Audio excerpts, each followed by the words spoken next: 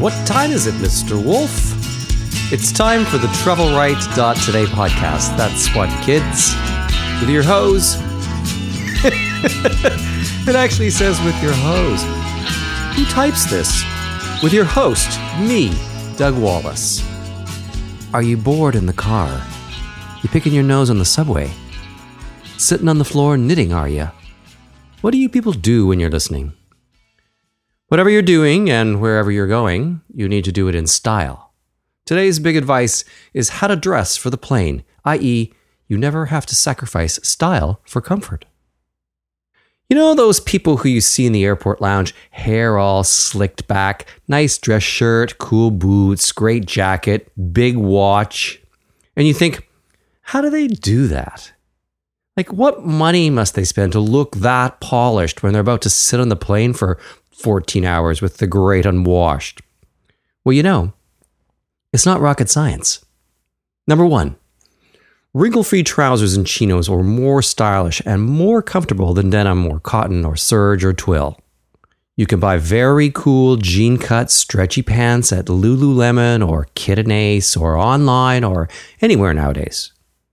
And you will wear them everywhere, to yoga, to the gym, to the movies, etc. This is worth whatever the investment is. Number two, go with fabrics that breathe so you perspire less. But make sure not every stitch of clothing is synthetic, or you'll smell like supper. Synthetic fabrics absorb odors, and planes are particularly smelly. Trains too.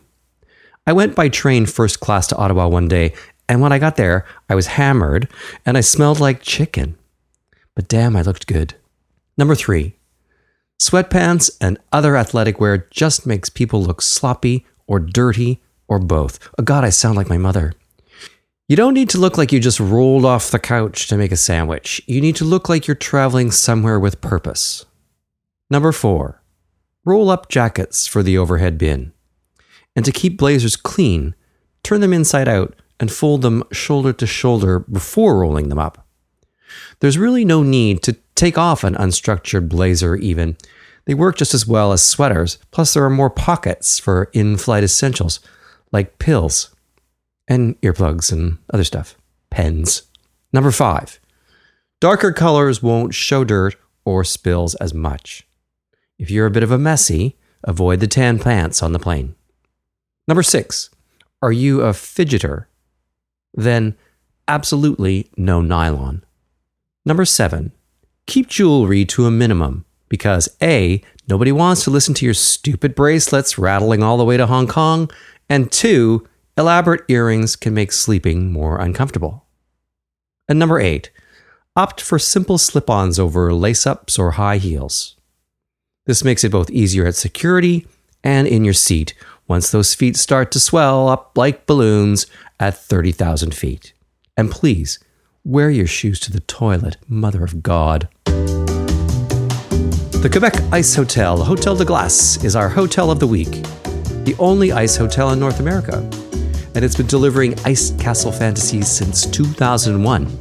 And now, it's part of Valcartier Vacations Village, and that's a 4-season family resort and water park about 30 minutes northwest of Quebec City.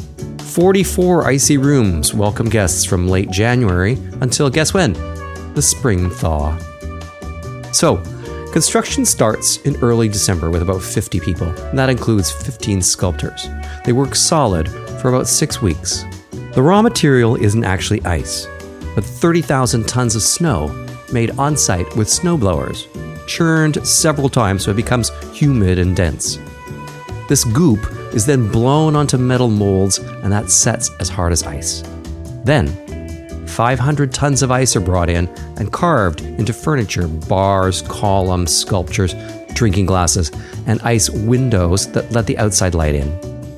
The hotel front courtyard even has an ice fountain. The rooms, they're about -5 degrees, if you can handle that. That's -5 Celsius. There's an ice bed and a wooden frame and a mattress and a faux fur cover. There's an ice night table, but you can't put anything on it or it will just melt into it. At turndown, and this is 9 p.m., the staff comes and lays out all the thermal sleeping bags and liners and pillows. You leave all your stuff locked up in the proper hotel, and you just bring yourself.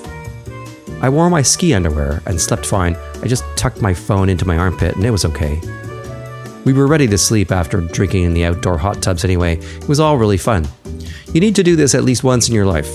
Standard rooms from about $225 Canadian a night. Visit hoteldeglash-canada.com. I'd like to quickly talk about delayed flights and the website airhelp.com. Every year, more than 100,000 people flying between Canada and Europe are delayed in some way. I believe this, having slept at Frankfurt Airport not that long ago. Airhelp.com helps you seek compensation for interrupted European flights.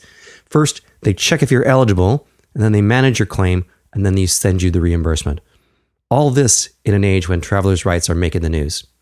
It'll be interesting to see what the airlines do to smarten up a bit. Check it out, airhelp.com. So, I don't seem to tire about talking about Singapore, even though it's not a late night town. The level of mixology I witnessed there was mind-blowing. 6 Singapore cocktail bars made the 2017 World's Best Bars list. The fact that alcohol is kind of expensive makes all the unique cocktail bars just a bit more weird. Atlas is the bar with the most dramatic atmosphere of the lot. It's a cavernous Art Deco style lounge with gilt railings and tufted banquettes and gorgeous backlit ceiling murals. It looks kind of like Gotham City. There are more than 1,000 different gins housed in a soaring library above the bar. Over at Tippling Club, the drinks menu is a list of pictures of gummy bears accompanied by these actual gummy bears that you can then taste test before ordering. Not kidding. This place is also noted for its cuisine and cocktail pairing by the adjacent and bustling restaurant. Quite slick. And we almost walked past the sexy, low-lit 28 Hong Kong Street, which is actually at the address of 28 Hong Kong Street. The storefront looked like it was some kind of closed-up hardware, and we thought, oh, well, what's this hardware doing? Inside, though, it feels like you've ducked into a little speakeasy. It's the kind of place you'd take a good friend for a big chinwag over a few mezcal Negronis. Then there's this bar called Little Bastard, which is worth going to just for the name. They have a Cantonese Thai fusion menu at the bar, and the cocktail list is filled with crazy stuff like sous vide lemon barley gin and plum-infused bourbon. That warning, again, alcohol is taxed to death, but these spots are worth the splurge. And speaking of spooge, I'm not kidding. Here's a quick piece of my mind. Airports are just such crap, aren't they? This is in capital letters in my notes. Back to my earlier list on dressing for the plane. I've always thought that I should set up a desk at the airport front door and screen people walking in. Nope, you're not wearing that in here. You're going to all have to go back home and change. You, too many plastic bags and not enough luggage. Come back when you buy a proper suitcase. Hey, no shower, no airplane, buddy. That's the rules. People aside, the staff are often so gross with all the huffiness and almost all of them yelling, please take your laptops and iPads out, all liquids and gels. Like, why don't they just wait till we get there and tell us quietly? Why do they think it's okay to yell at the top of their lungs to a crowd of people who can't even hear them anyways? It's just so rude, and it's going to continue until people speak up and complain. I've turned into that guy who emails Pearson Airport every so often to complain. My last one was about the useless taxi stand managers who aren't really trained properly, so the taxi situation is a complete havoc. Also, why are airports so dirty? The crumbs in the chair cracks. There has to be 23 years worth of crumbs in the chair at Terminal 3. Am I right? We should all take a tip or two from Japan's Narita, which is spotless, and it works. Switzerland's airports, fantastic. And those airports where they don't make any announcements or page anybody, priceless. Hong Kong, Barcelona, Cape Town, these have all gone the silent route. Let's hope everyone takes the fucking hint. Oh, great. Now I'm going to have to tick the explicit box. Well, that's a piece of my stupid mind, however small. I guess today's moral is, don't get Doug started on the inefficiencies of anything. That's it for today. Remember that we all choose to be grumpy, right? That sounds like my life coach friends. This is just a reflection of the relationship you have with yourself. I'm going to hell. Come with. Find more inspiration at travelright.today. Subscribe or else, losers.